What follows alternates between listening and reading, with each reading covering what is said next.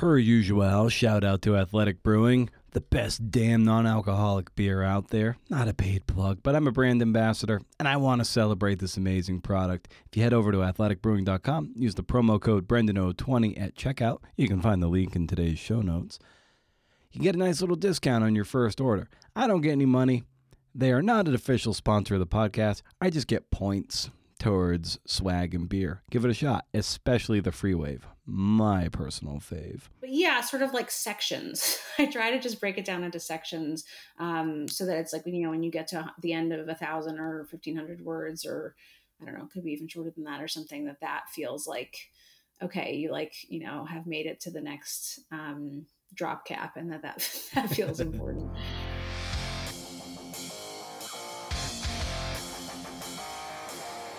Hey CNFers, it's CNF Pod, the creative non-fiction podcast, a show where I speak to badass people about telling true stories. I'm Brendan O'Mara. Yes, I am. Thanks to all of those who weathered the technical shitstorm with episode 371. I still don't know entirely what happened. It somehow fixed itself over the weekend. I have no guarantee that this episode, 372, will fare any better. Nevertheless, we podcast. Spoiler alert! We're playing with the Atavis this week for this midweek pod. It's too far away from Friday to make it Friday's podcast, which is always a little bit of a bummer. I love it when these Atavis ones fall like really close to Fridays. I'm like, yes, I can just do that. Anyway, we'll be talking with editor-in-chief Sayward Darby, and then freelancer and social worker to be Anna Altman. This piece deals with compassionate release in our prisons, and one particular inmate responsible for the compassionate release of several people, but not himself. Make sure you're headed over to BrendanO'Mara.com for show notes and to sign up for the Rage Against the Algorithm newsletter. Just click the lightning bolt on my website or visit rageagainstthealgorithm.substack.com. First of the month. No spam. Can't beat it. If you dig this show, consider sharing it with your network so we can grow the pie. The pie is shrinking. It's going the opposite direction, CNFers. Let's keep us from going out of business. There are CNFers out there who need the juice. I'd like to think that we can provide it. You can also leave a kind review on Apple Podcasts so the wayward CNFer might say, all right, I'll give that a shot. And for the really intrepid CNFer, there's Patreon. Can I even talk? No wonder why this show's slipping. Patreon.com/CNFpod. You could drop a few bucks in the hat if you glean some value. Show is free, but it sure as hell ain't cheap. Would you like maybe office hours? Would that be kind of cool? We can, I don't know, talk book marketing or reporting or research or writing. We could try that. The CNF and patrons deserve it. All right. That's about it for my rambling. Let's get after it with Sayward Darby first. Authors, geez, no one, I'm telling you, I don't blame you. I don't blame you if you're done listening to this show. Your host should be better. Be better, Brendan. She's author of Sisters in Hate. She's editor-in-chief of The Atavis. Go to magazine.atavis.com. Think about subscribing. $25 gets you 12 incredible pieces, plus access to their archive. All this blockbuster journalism. No, I don't get any referral bonuses, so you know my recommendation is true. I just want to celebrate the amazing work Sayward and Jonah and the designers and the fact checkers and the fleet of writers do. Okay? Riff.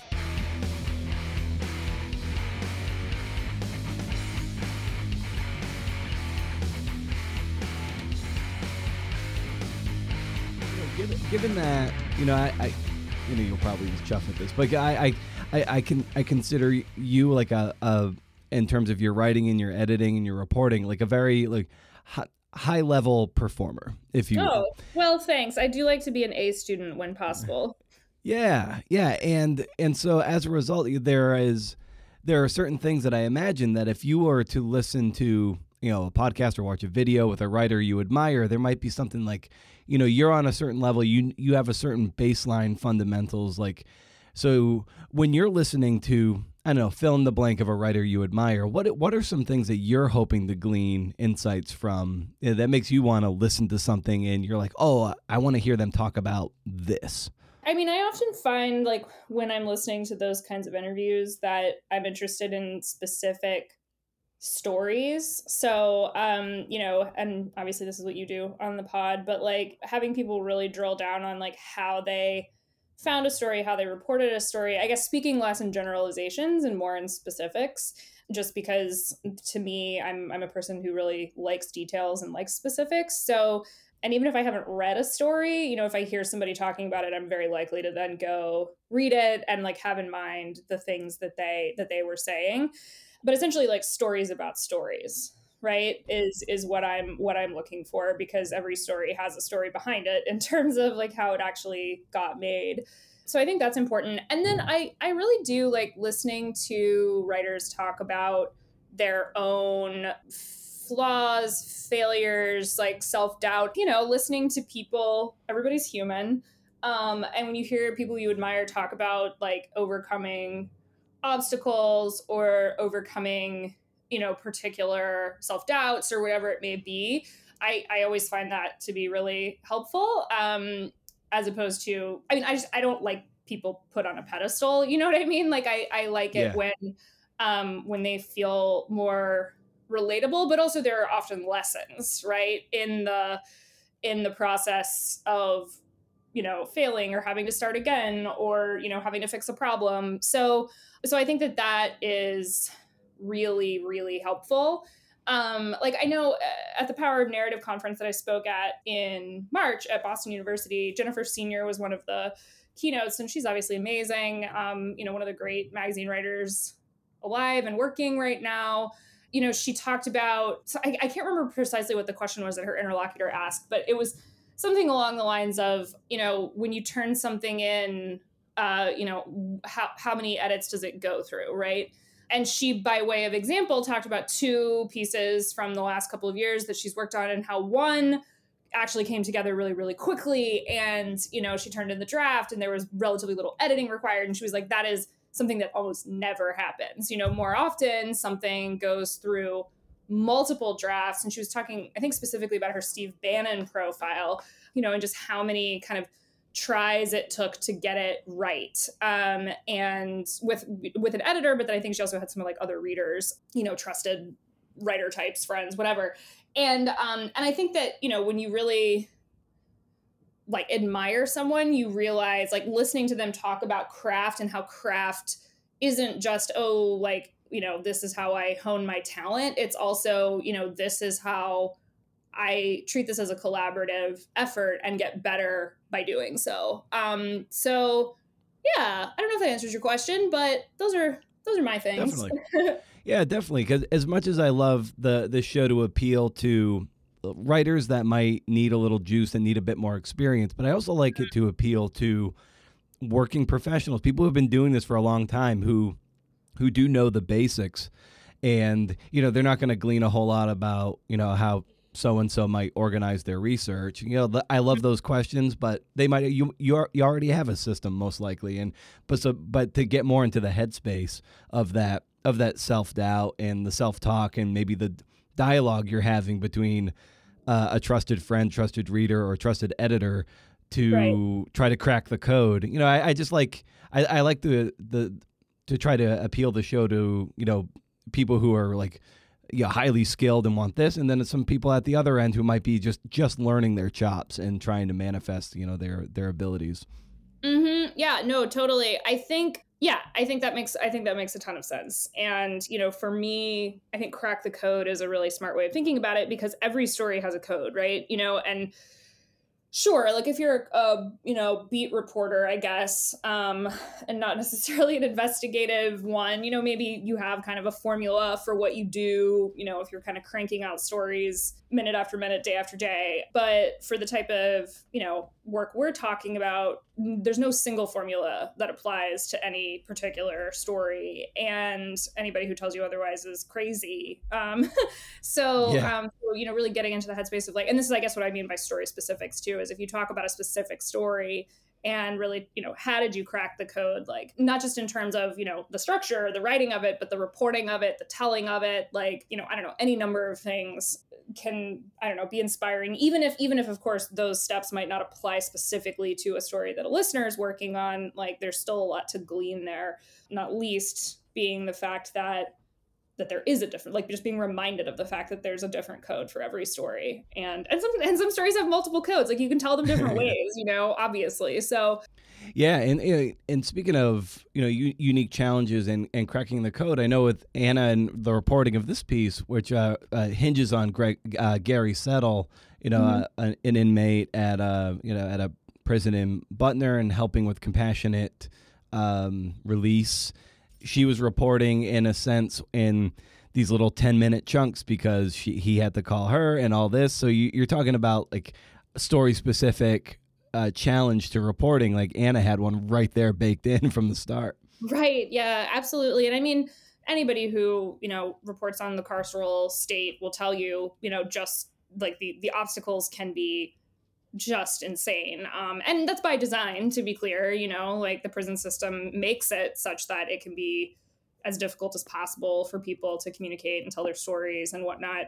But, I think what's really special about Anna's story is that it's the perfect example of like how an issue story, so something about, an important thing going on in the world right now, could be an atavist story. Because Gary, the protagonist of this piece, is such a fascinating character, not least from, he has, from the crimes he was convicted of to this incredibly long sentence he got that surprised even the judge giving it because of mandatory minimums, to, the detail in there about how he tried to escape prison with Woody Harrelson's father, to, what the meat of the story is, which is about how he has been a prolific helper for people seeking compassionate release, which notoriously is something that the Bureau of Prisons and courts, because it's a complicated process involving both, but notoriously the Bureau of Prisons especially just does not let people get. Just a vanishingly small number, which not weirdly at all, given the way the Bureau of Prisons works. But during the pandemic, like that percentage got even smaller. And so, I think that when people pitch us these ideas, that are very timely, very important, but oftentimes they don't have that kind of anchoring person or storyline that makes it work for the atavist. And this was like I would edit a story about compassionate release anywhere, because I think it's such an important thing to highlight and to draw attention to. But in the atavist context, Anna developing this rapport with Gary, and Gary being so forthcoming, and again, so prolific with, the work that he's done. And then, at a certain point, the story pivots just a little bit, because you were watching him help all these people. And then it kind of turns to, can he help himself? And can the people who, he's been helping help him back? And it's just a really moving narrative, I find. Yeah, and you're kind of alluding to it right now, in terms of a story that might, for lack of a better adverb, like merely be an issues piece versus one that can jump the chasm to a narratively driven atavist piece. When you were, say, reading the pitch or having a dialogue with Anna, what was the moment where you're like, okay, this does jump the chasm to what we can do? Yeah, that's a good question. I think Anna, because Anna has written for the Atavist before. She wrote a piece in 2019 about a art forger. Could not be more different, quite frankly, from a thematic standpoint. This guy who's like one of the most, keep using the word prolific art forgers in Europe of the last couple of decades. And so I think, when she pitched, like she already knew what the kind of thing that we would be looking for. And so, more than anything, I knew that Anna was great to work with. I knew that she was talented, and she already knew that she wanted Gary to be the heart of her story. And so, there was not, I would have to go back and, look at my email precisely at the back and forth. But I remember thinking, this seems like a really powerful story about something going on right now, but that has this, like, she's already identified who will drive the narrative. who and what will drive the narrative. So I don't know that there was necessarily an aha moment in the same way, just because Anna kind of already knew what we would be looking for.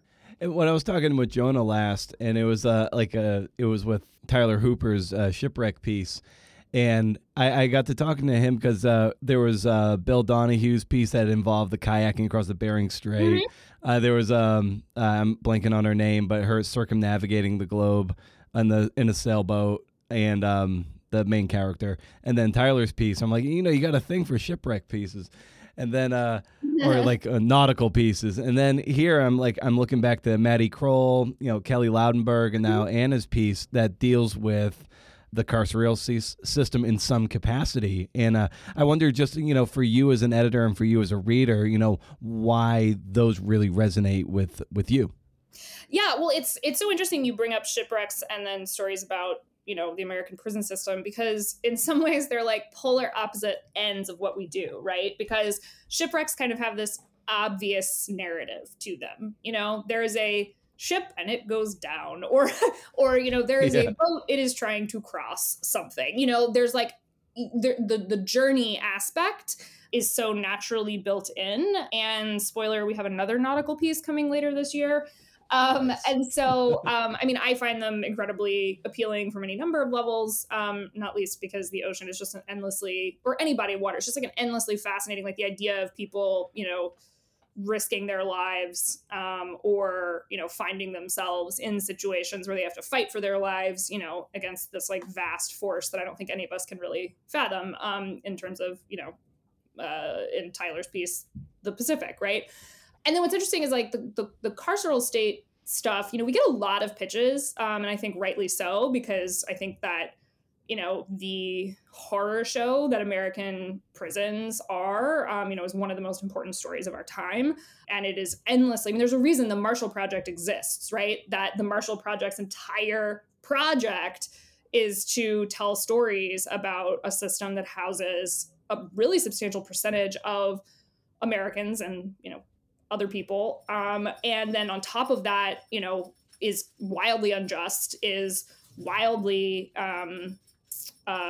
abusive. And so, when we get these pitches, of course we say no to more than we say yes to, often for the reasons I was just alluding to a minute ago. It's more of an issue piece. It's more of it's something that needs to run more quickly, maybe at shorter length, or, just doesn't quite have like the narrative heft we're looking for.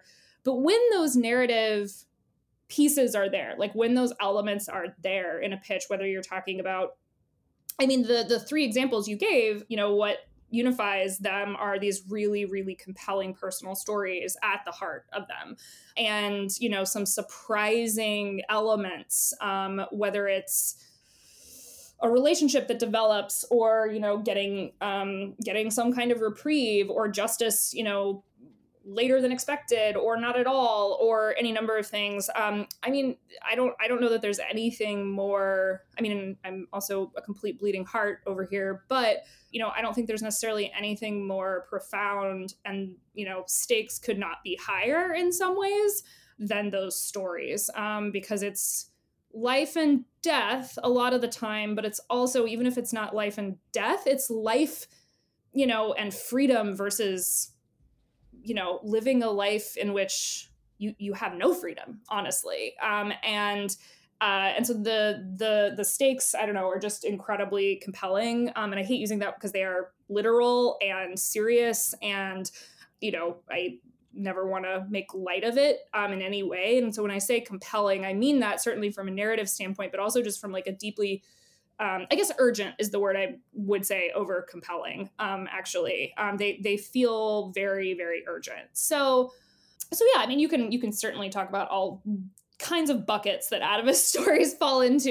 We then also have kind of our true crime, which I would not put these stories, into a bucket of, who did this, why did they do it, can we catch them, that kind of thing. Although I will say, like, I think in a lot of those stories that we run, A Crime Beyond Belief by Katya Savchuk being one of them, we try to be, it's not like catching the person if, they have committed crimes, and, putting them in prison. We don't see that as like a satisfying ending per se, for the exact reasons I was just outlining about what the carceral state is like.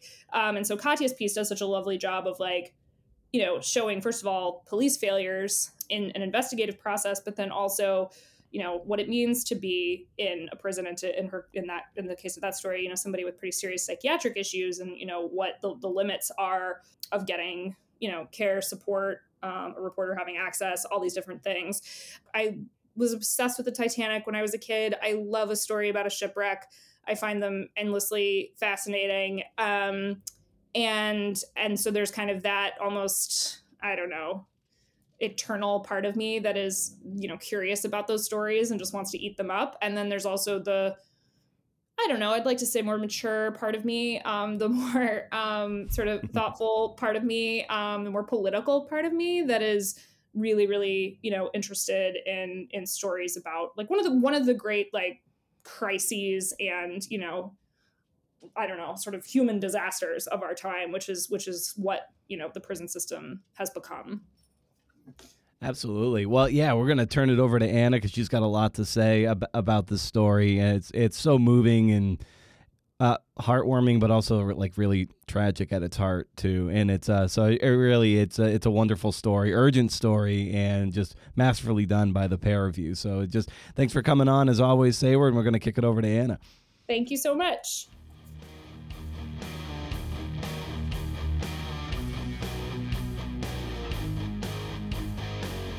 Sweet.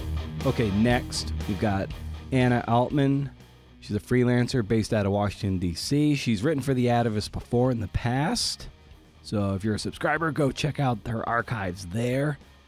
And this piece is incredible. It's a incredible feat of reporting and research, how she went about the reporting when her central figure was behind bars. How do you do that? How do you report that out?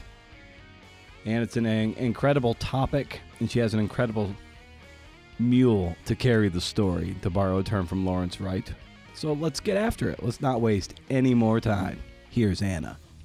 Lead us to this kind of long-form journalism. And for you, like, what was the appeal of it, and how did you arrive at wanting to do this kind of storytelling and this kind of journalism?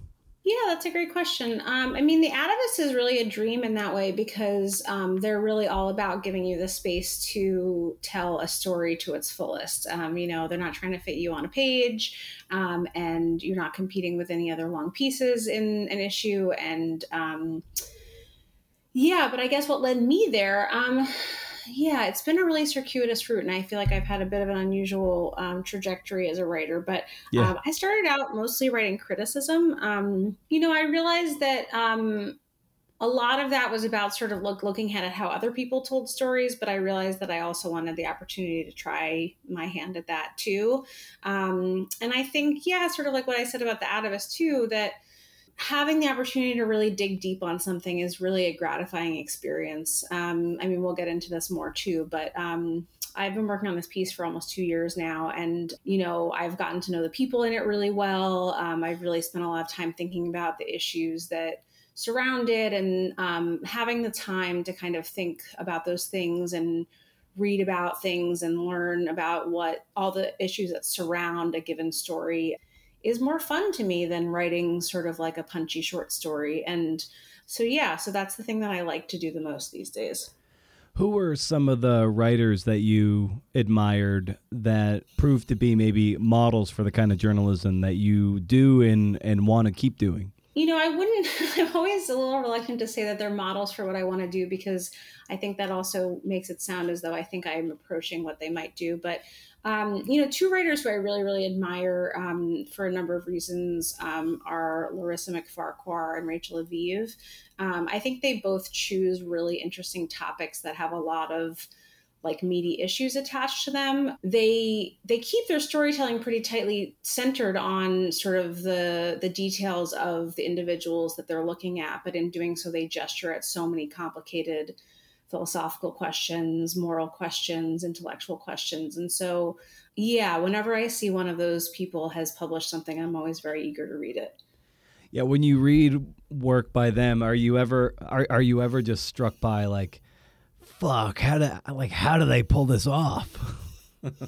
Definitely. I mean, I think, those two examples sort of, I feel that in different senses. Like when I read Larissa McFarquhar's book about, about altruism and about what we, how we sort of think about how to help other people, to sort of take on such a heady philosophical topic, but in a mainstream journalism context is pretty hard to do. And sort of her ability to toggle between finding these amazing stories of individuals who really illustrate some of these thorny questions, and then also being able to kind of expound on the ideas there, I think is something that's pretty amazing. I don't know a lot of people who can do that in that way.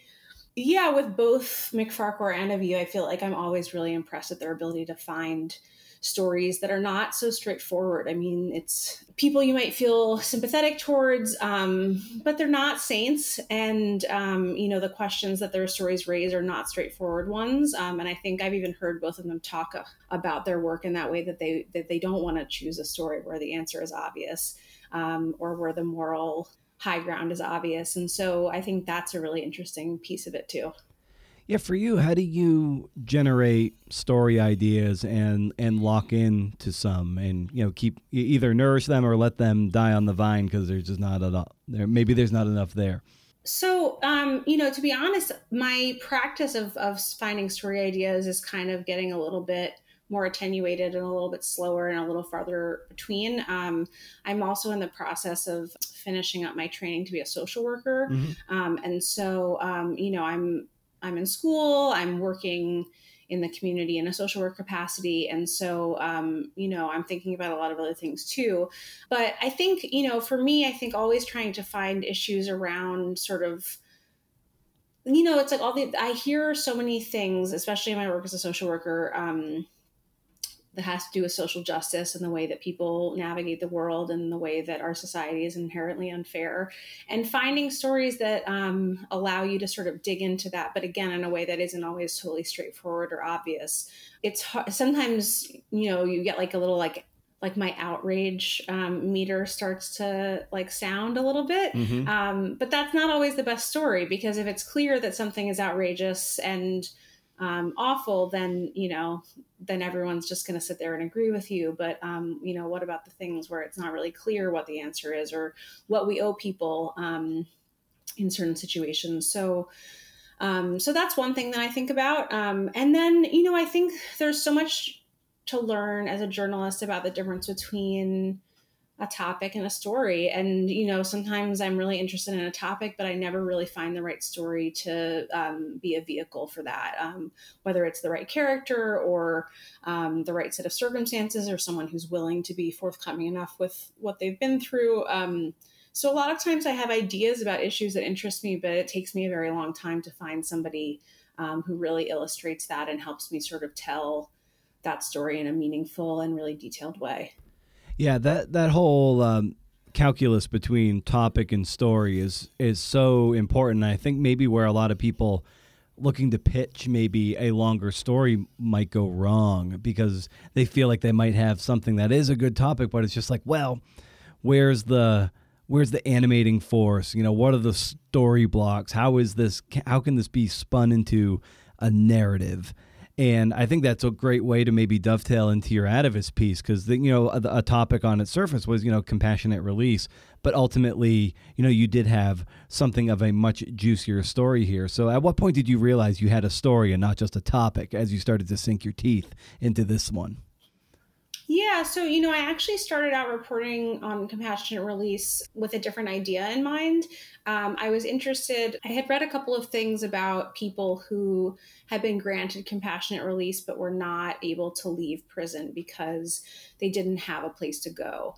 And so, a lot of people who have been in prison, they have attenuated relationships with their family members. They obviously don't have health care. They don't usually have means. And so even if they can leave, if they're sick enough to be able to leave prison, that usually means that they also need a nursing home level of care or a dedicated caregiver. And a lot of these people can't find that. And I heard about a couple of nursing homes that were basically opened with the express purpose of housing folks who were eligible for compassionate release but didn't have a place to go, and basically like would help them get set up with Medicaid, and then they could sort of charge Medicaid and keep these people safe. But there's a lot of stigma around having your grandmother, in a nursing home next to somebody who was just let out of prison. So there's been a lot of fights over those places, and, whether or not they're sustainable, it was a question. So I was interested in this question, and I got in touch with a woman who at the time was a lawyer at this organization called FAM, and she had been instrumental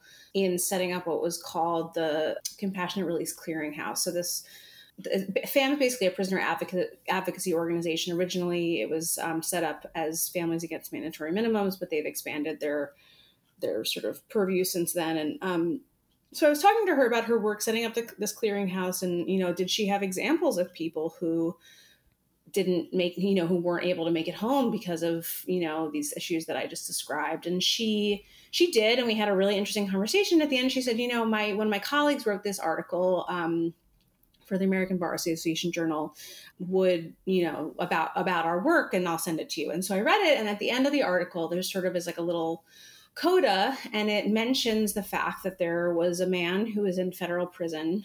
They did not reveal his identity, but they said that he had been instrumental in sort of helping them establish this work. He would find people inside the Federal Medical Center where he lived and direct them to FAM so that they could exercise their right to go home when they were nearing the end of their life. And I said, well, who's that guy? And what's his story? And so they asked him if he was willing or interested to talk to me, and he was. And so all of which is to say, I was sort of pursuing something different, and I learned about a really interesting individual who had a very long story and was willing to tell me about it. And, that ended up being much more interesting and propulsive than the other idea that I had. The idea of compassionate release to me, in some ways, seems like a no-brainer. I mean, maybe that's reveals a lot about me and my politics, or where what I think about the carceral system and things like that. But the idea that someone who wasn't sentenced to a life sentence, dying in prison without the opportunity to say goodbye to their loved ones, or to, die in comfort or in peace, seems like a bridge farther than what most people expect when they think that someone should go to prison. Not to mention the fact that, with compassionate release, there's also a financial calculus. People who stay in prison when they're very, very ill, it costs us a ton of money to keep them there. And what good is it really doing? So yeah, that was just a topic that interested me. It was like, as a society, why are we committed to keeping people locked away when they, can't get out of bed, when they can't take care of themselves anymore, when they're really not a threat anymore? And, one of the sources in my piece says at one point, like, if we were ever doing any good locking them up, I think it's pretty clear that we're not doing any good with that at the end of life. So yeah, that was what I was interested in. As a social worker, I've worked with people at the end of their lives. And so that's a topic that interests me too. And anyway, so all these things kind of came together to get me interested in this topic. And then I found out about Gary. Exactly. Yeah. And to kind of quote the great New Yorker writer, Lawrence Wright, he always said, like, a story needs a mule being just someone who can carry the story. And even though it might sound a little insulting on the surface, but it's just someone who carries everything. And so Gary he's your mule in this story, and a compassionate, and even, like, as we learn, something of a tragic figure too as his story unfolds. So what was it about him when you started interviewing him and talking to him where you realized, like, he was just such a good vector to tell this story? Yeah, well, from the get-go, I mean, the way that he was described in this ABA, in this American Bar Association article, was that, this organization reached out to, they have a mailing list of 40,000 people who live in federal prison. And they shared information about a new law that had been passed. And, a lot of people realized that this could benefit them, that they had a prognosis related to an illness that they had that allowed them to potentially seek early release. And a lot of people wrote to them to say, can you help me too? And the only person who wrote to them not about himself was Gary. And to me, that seemed pretty remarkable. And so I wondered, well, like, who is this kind of person who is motivated to do that? He must have a certain amount of confidence. He must have a certain desire to help others. He must have a certain motivation. And so I was really curious about all of those things. It was only sort of a little bit later that I learned about his past. And like you said, I think he is somewhat of a tragic figure, not the only person with a tragic story who's in federal prison, but certainly someone with a story with tragic proportions. And yeah, I mean, talking to him, he's very enthusiastic interlocutor, let's say. He wants to talk to you. He wants to tell you a story. He is very curious. He thinks deeply about a lot of things, and all of those things were really apparent from our very first phone call.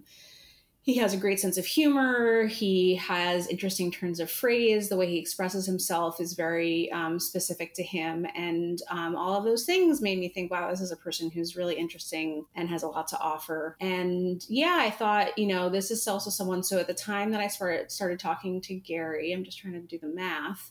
I think he'd been in prison about 27 years. This is someone who doesn't have a lot of access to the outside world. And, to sort of be in that position of privilege to hear his story felt really meaningful. And I was game to talk with him and learn more about him. And, since then it's been, so I started talking to him in July 2021. It's now May 2023. And, we talk several times a week. And through him, I've learned a lot, not only about his life, but about his life there, about what it means to be in touch with someone who's in federal prison and what, kind of access you have to them or not at different times.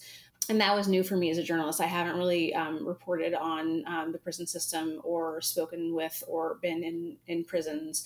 And he liked to tease me about that. And that was funny too. He talked about some of my naivete or that I was kind of a newbie to this. I don't have family members who are incarcerated or loved ones. And so it was all new. And he was a bit my guide. And I think he enjoyed playing that role in some way as well. Now I understand that the phone conversations you would have with Gary, just by nature of the prison system and communicating through those channels, that you only have like upwards of maybe 10 minutes to talk. Is that right? Yeah. So the way it works is federal prisoners can call you. You can't call them. Things were a little bit different until very recently because of the pandemic. So usually phone calls cost money and the prisoner has to pay for that. And yes, there's a time limit because there's only a certain number of phones and, everyone has to use them. And so at the time that we started talking, he was incarcerated at the Federal Medical Center in North Carolina. It's at a complex called Butner. And when you're at that location, you get 10 minutes at a time. So, I would get a phone call from a 202 number, which is actually a DC area code, but it's always the same number. It's sort of like the outgoing Bureau of Prisons phone number. I would have to accept the call, and then we would get 10 minutes with sort of series of interruptions throughout, reminding me that this is a call from a federal prison. And then at 10 minutes on the dot, it would cut off. And so we developed a system where basically I would send him my schedule that week and say, I'll be available between noon and 5 on Monday and 9 and 2 on Tuesday or whatever. And he would just try to call me as many times as he could. Now that the COVID emergency is over, so I think I missed this part, but during COVID, those calls were free. And now that the COVID emergency is over, there's a charge again. He also was transferred from what is called the Federal Medical Center at Butner to one of the medium security prisons in that complex. And actually the time limit's a little longer there. So we've been able to talk for 15 minutes at a time. But yeah, I can't call him when there are lockdowns. He can't call me. We also communicated extensively through email. There's a specific prison email system for federal prisoners, and there's a long delay for how messages go through. Everything is read by someone in the Bureau of Prisons. So, I often wouldn't get emails for several days, and then all of a sudden I would get 6 and they would be all out of order. And so, yeah, we kind of developed various systems to make sure that we knew which email was responding to which question and kind of keeping track of things. But it was challenging, and that was also really challenging in the fact-checking process too. Oh, wow. Yeah. Yeah, I didn't even think about that part of it. When you would, so with these calls, say like in 10-minute chunks, if no one was waiting in line, could he then call you right back and have another 10 minutes, or was it like you got one a day? He almost never was able to call me back right away. Some days we would speak as many as 3 times, but it would often be with breaks in between. So either maybe someone was waiting for a phone, or it was mealtime, or it was his chance to get outside and get some exercise, or whatever it was. I don't actually have a clear sense of exactly what the course of the day was in that sense. But yeah, usually it would be like, let's say I would get a call at 10 a.m., I would get another one at 1 p.m., and I would get another at 4. And I think the most we ever spoke in a day was probably 3 times. Yeah, and something I always love asking, on the show, and specifically with the writers about who write the Atavist stories, there's interviewing for information and like interviewing for scene.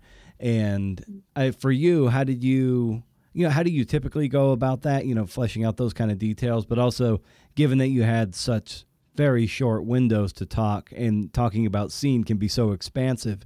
How did you accomplish that for this? That's a great question. It was really challenging. And actually, so much of this piece was done via desk reporting, both phone calls and reading documents and things like that. That creating scenes in the story was really, really challenging. So much of it also was one-sided in the sense that, Gary was my main source about the conversations and situations he was in with various people that he had helped. Most of the people that he has helped at this point have passed away. Some of them have surviving family members, but I think Gary has always felt that once folks he has helped leave, he likes to kind of leave the ball in their court, how much the family or the individual stays in touch with him. He doesn't really want to bother them. And so I did get the opportunity to speak to some people that he had helped or their family members. But it was hard. It was hard to kind of get the scene from multiple angles. So a lot of it relied on Gary. I also spoke extensively to his mother, and she was able to tell me, some things about the earlier years of Gary's life before he went to prison. But yeah, it was a big challenge. I mean, in terms of how I usually try to do it, I usually try to see things in my own eyes or go somewhere, or, have other sources to kind of fill things out. But it was really all about Gary telling me about these things. And I guess I would say that it wasn't always so easy to get sort of like the scene from Gary. I mean, he was sort of more interested in telling me the facts, or sort of his own thought process about something, or, how he felt about something. But it's something that it was a big challenge here. And I'm not sure, I wonder how someone else would have approached it, and if they would have been more successful at creating that sense of scene in addition to, just the facts, I guess, in a certain way. Yeah, and I get a sense too that this piece is largely about regret, and how Gary specifically tries to atone for that regret, be it the pain he put his own family through and everything. And here he is; he's trying to at least make some things better through compassionate release and advocating for the terminally ill people in the prisons. Is that something of a theme that bubbled up for you through the reporting of this when you were reporting it and writing it? Definitely. I'm so glad you asked about that. I mean, one of the things that I thought about, there's a palliative care doctor who I've read some work of. His name is Ira Byock. And he's written a book that's I think it's called The 4 Things That Matter Most. And he talks about how people at the end of their life, like the things that are most meaningful to talk about or to say or to have the opportunity to say are, please forgive me, I forgive you, thank you, and I love you. And so I thought about that a lot when I was writing this piece, because the ability to sort of express those things or have the time or space to explore that with the people that matter most is so blocked if you're experiencing the end of your life in prison. You sort of lose the ability to say those things, which can be so meaningful. And I think that Gary is an interesting case, because I think he we haven't talked about this part yet, but, he's terminally ill. At the time that I met him, he had cancer, but he wasn't terminal. And he is thinking about the end of his life and what that means, and what, he'll get to experience with the people that he loves. And I think you're right that a lot of what he is contending with is, how does he forgive himself? It's different than saying, please forgive me, or I forgive you.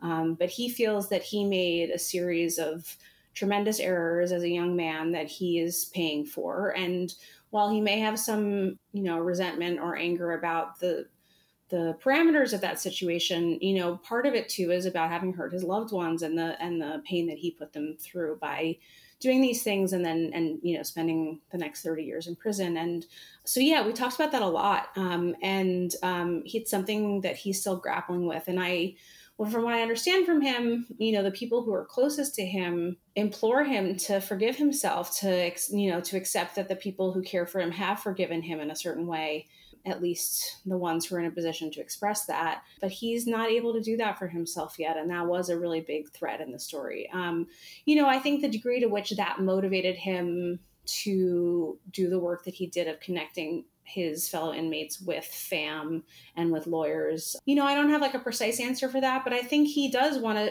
to show that, I think he said to me at one point, when like the last line is written about me, I don't want it to be that I was a bank robber.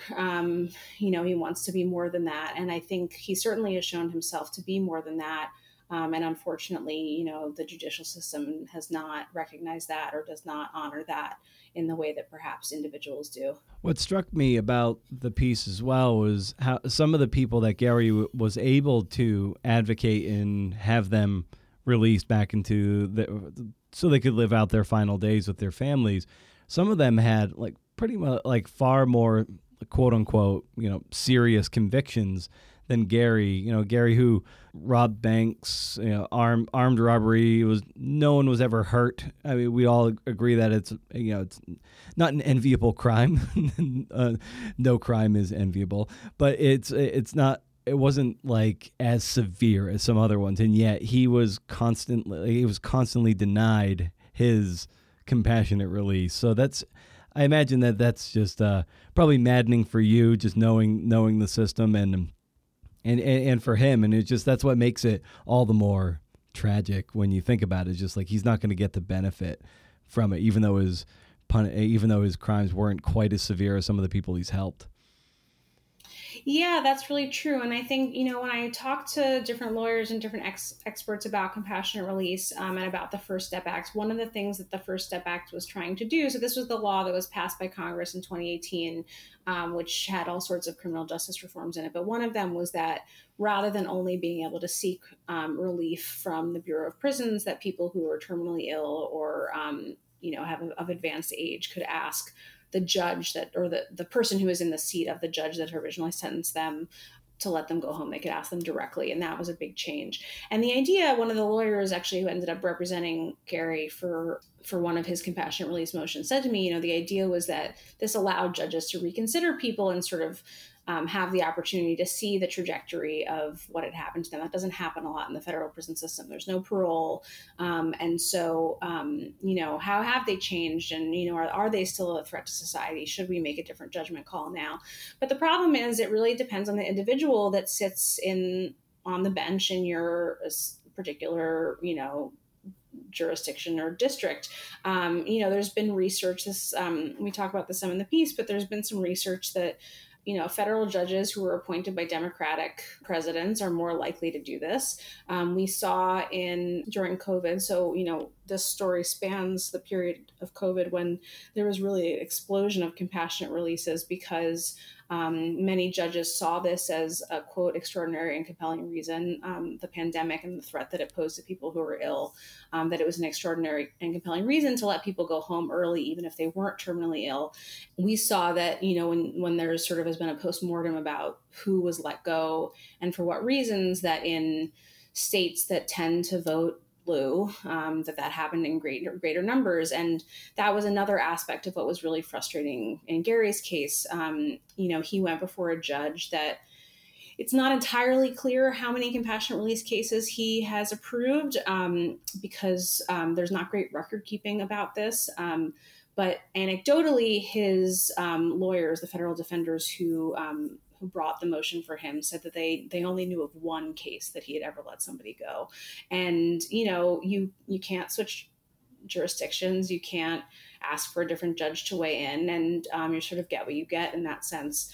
And so, yeah, I think that there was a feeling, I think Gary tries really hard not to be bitter or to begrudge anybody else the better luck that they might have. But he did comment repeatedly on, folks who got to go home in New York or got to go home in another state where judges might be more amenable to this kind of relief than the judge in Florida that he was going before. And as you started to sit down to write this piece, when you're tackling a piece of this nature, which is ambitious and long, there's the matter of structure and pacing and all those things that can sometimes gum up the works and get in the way of the actual writing. Very important things, but sometimes if you overthink it, and trust me, I'm an overthinker when it comes to this kind of thing, it can be kind of hard to start getting the ball rolling. So for you, as you started to sit down to write, what did you want in place, be it structurally or just how did you go about starting just to start, because it is, it's a big sweeping piece?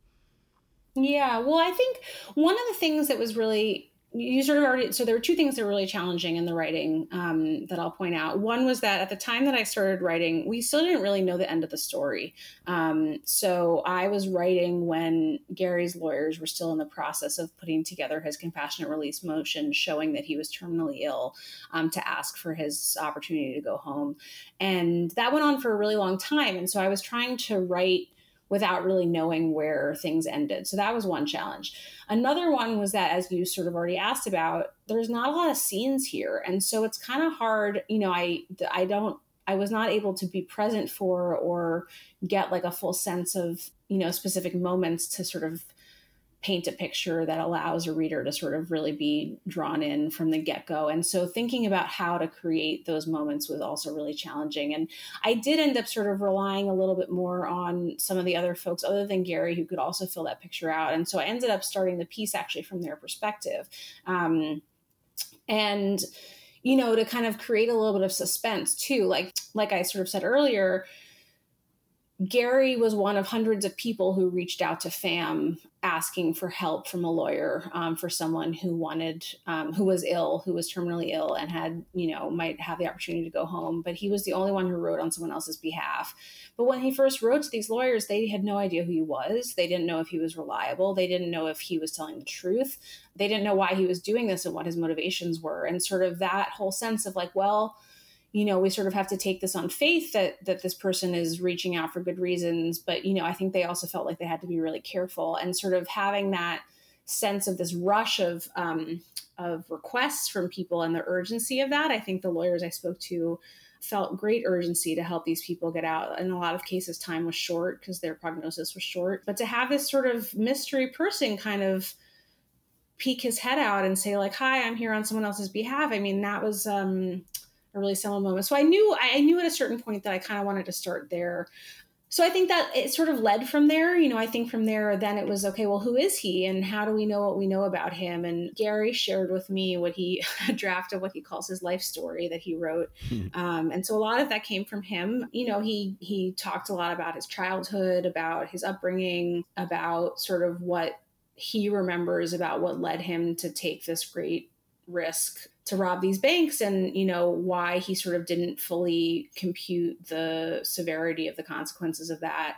So that seemed like the next piece, and then from there it was really about the relationships that he built with the people in prison that allowed him to help them, and with the lawyers who he was able to sort of connect folks with. And I think that was actually one of the things that was really poignant for me about reporting the piece was, he's really made meaningful friendships with these lawyers. I know that at least one of them goes off, maybe not often, but she goes a couple times a year to visit him. They speak on the phone regularly as friends at this point. And that was an interesting part of the story that I wanted to make sure was there too. And I think I was hoping that would also give it a little more dimension, that this wasn't just Gary telling his story, but somebody else who could offer a perspective to give it a little bit more dimension. When you're writing, longer things, sometimes the scope of it can feel a bit overwhelming at the start, and it can be important to have baking in small victories, however you might define that.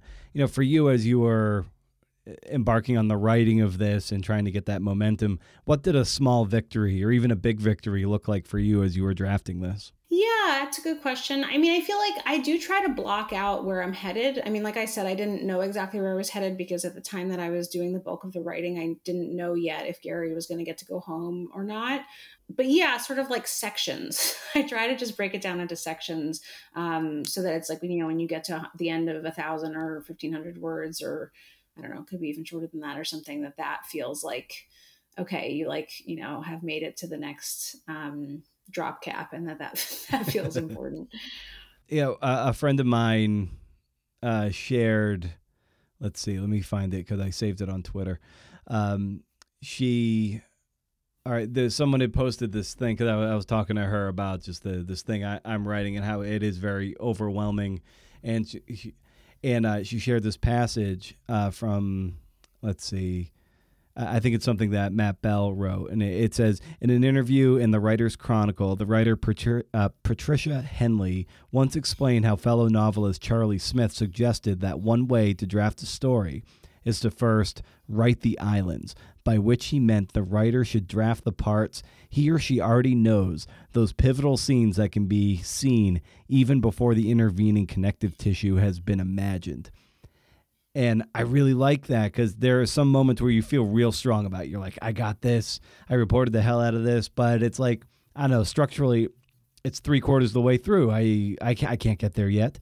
But maybe you can. You just write that island. And then you worry about writing to it at some point or another. So it becomes a little modular. Is that something that works for you?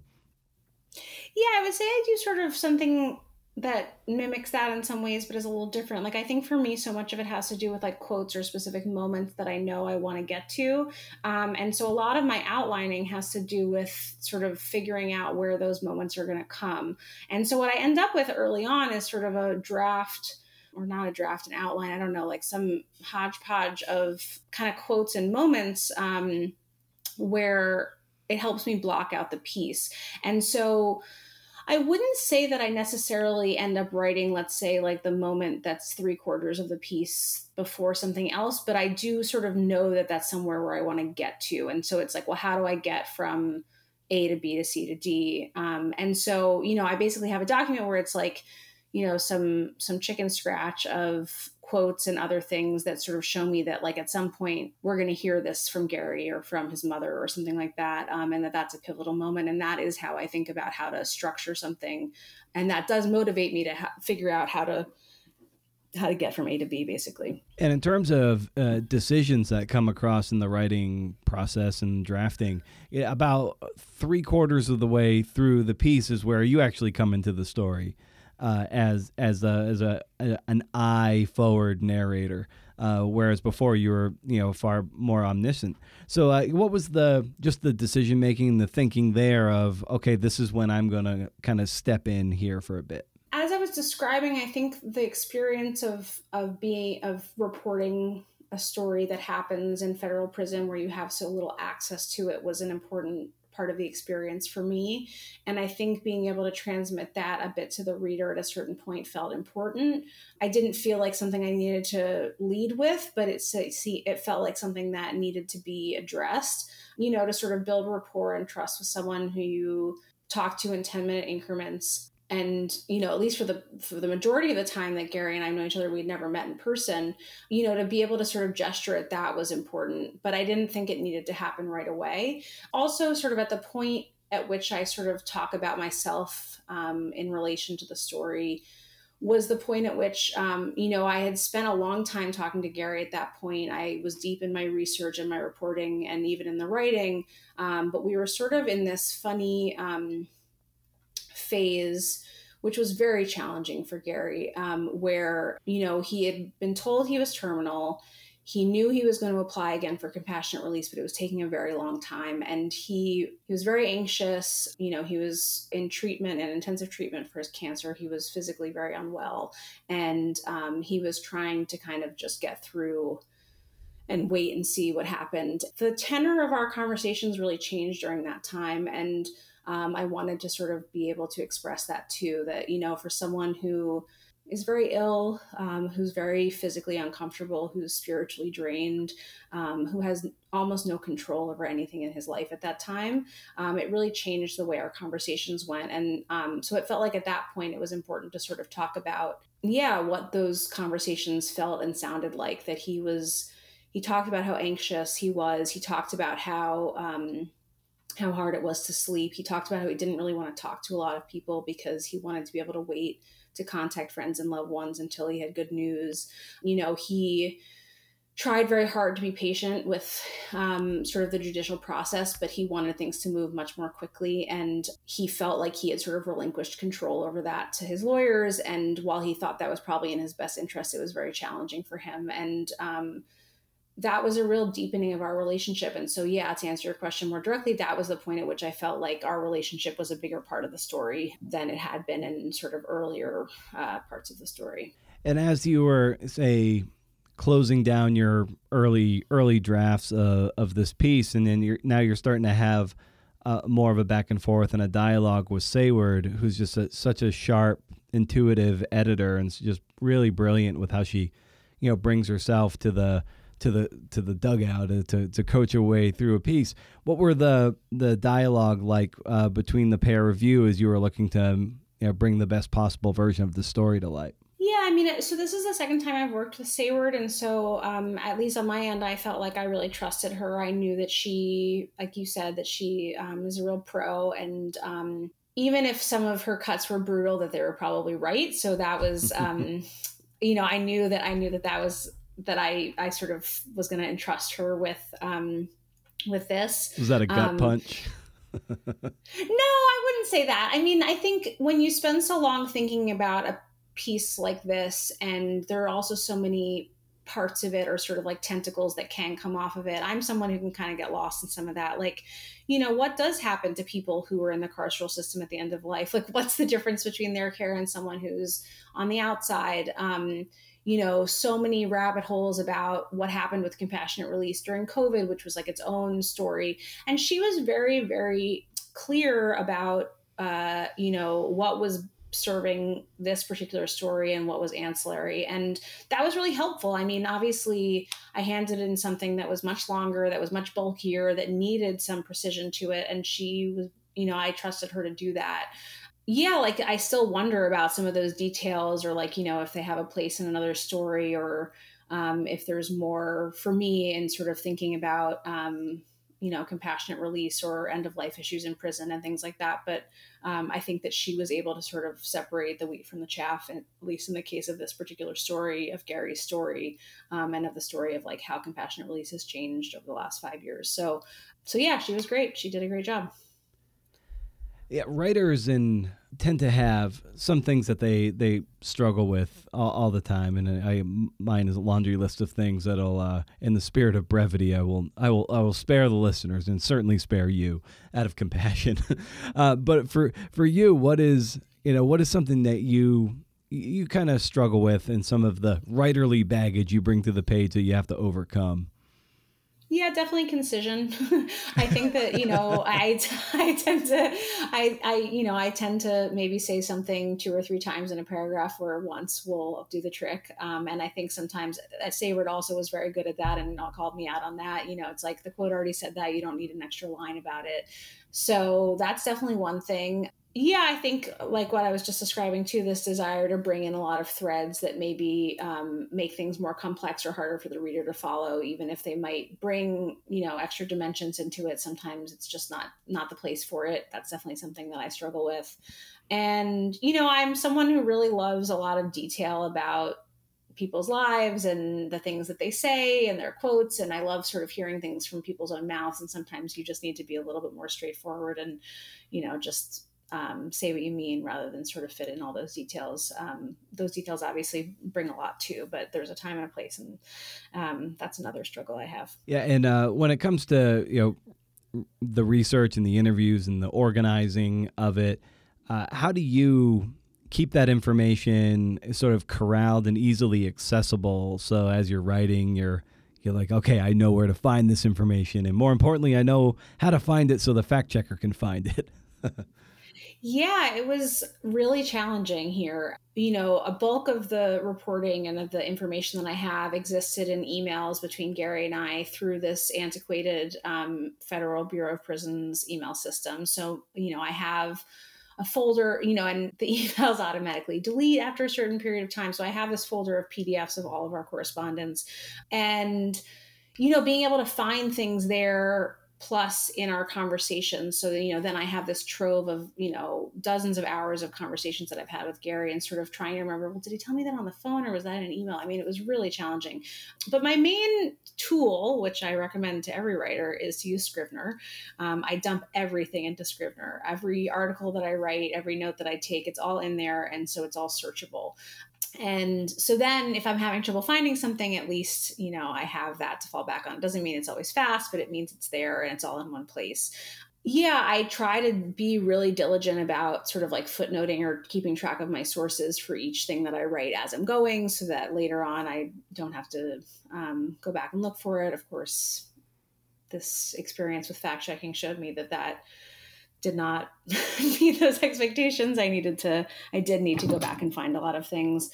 But yeah, those are my, I think just being able to keep good track of things, have a good sense of where things came from as you note them down and as you were writing. I think anyone who has waited to the end to put those things in knows how painful that is. So I've learned to do it as I go. Yeah, it's kind of the cite as you write, even though I'm learning that too, and what I'm working on, and it's like it feels kind of herky jerky to like maybe write a sentence or two and then all right, just footnote it right now, just do it right now, because I can't imagine what a nightmare that'll be. Be like, oh shit, like you're kind of writing from memory, like, oh, I'll remember this later, and you're like, damn it, I didn't find that, I can't find what I thought. Did I just make that up? Now I got to delete it because I can't actually verify it.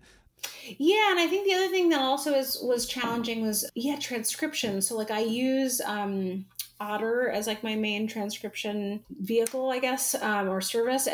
But of course you need to spend the time to go back and make sure that it did things accurately. And when you're processing so much tape, that can be extremely time consuming. And I did not always do that. And so it meant that finding things in the transcripts during fact checking was hard. If I did it again, I think I might come up with a better system, or sort of, maybe, I don't know, make notes of like the salient points of each conversation and sort of keep so that I have like some other record that isn't reliant on like an AI transcription service to make sure that I can find a keyword.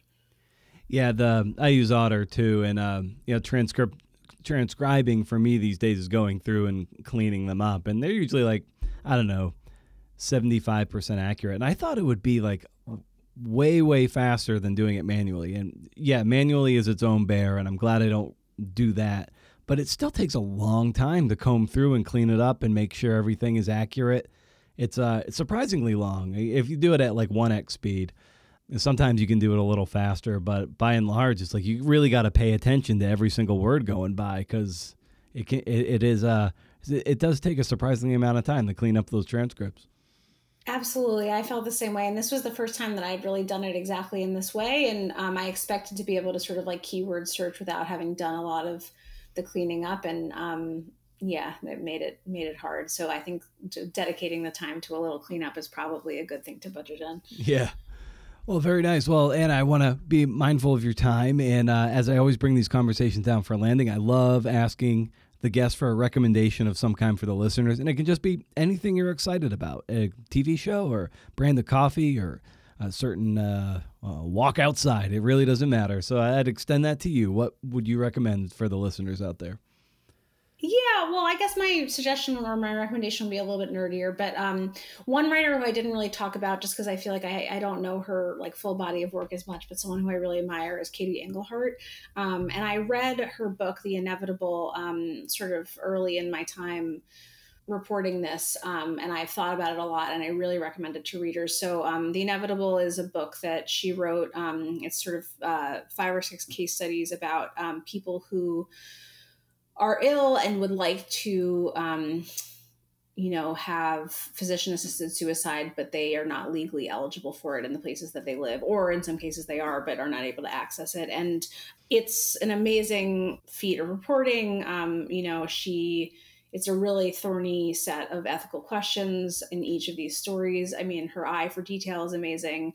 And so I would really recommend it to your listeners. I also think it sort of helps us all think about a little bit about, like, what do we want at the end of our lives, and how much self-determination do we have in that regard. So those were some things that I was thinking about. And maybe a slightly less nerdy example, I'm reading a great novel right now that I really like. It's by a Hungarian novelist named Magda Sabo. I think I'm pronouncing her name right. And it's called Isa's Ballad.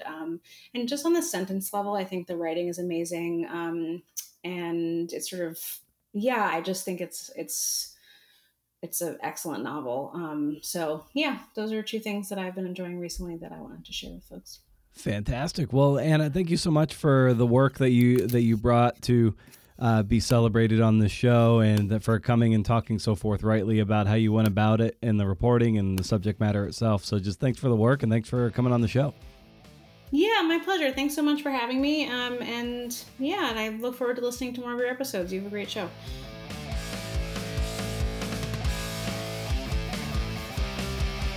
All right. Hey, CNFers, thanks for listening. Thanks to Sayward and Anna for jamming in the CNF Pod Garage Band. Head over to BrendanOmero.com for show notes, and consider signing up for the Rage Against the Algorithm newsletter. It's on Substack now. Book recommendations, short essay, writing inspiration, one hopes, and series of links that go up to 11. First of the month, no spam. So far as I can tell, you can't beat it. So writing and research can exist on a sliding scale. They have to, really, or at least in my case, they have to. The slider is starting to move towards the writing direction ever so slightly. I'm like 800 words in, baby. At minimum, according to my legally binding agreement with HarperCollins, I need to somehow find 84,200 more words. I've interviewed a little more than 30 people, maybe about 24. Meanwhile, 3 dozen. That's 36. Meanwhile, a couple weeks ago, Jeff Pearlman, former guest of the show, says on Twitter, just interviewed my 300th person. And I'm like, how? I'll be lucky to get to 150, even 100 at this pace, and at my current deadline. Sure, it's not about quantity, but sometimes it is about quantity. I made 25 calls last week, spoke with 4, with 1 scheduled for this week, so let's just count it. 5 for 25. You get your ass sent down to the minors for that batting average. The week before, made 37 calls, spoke with 6. That's even worse. I'm going to fail.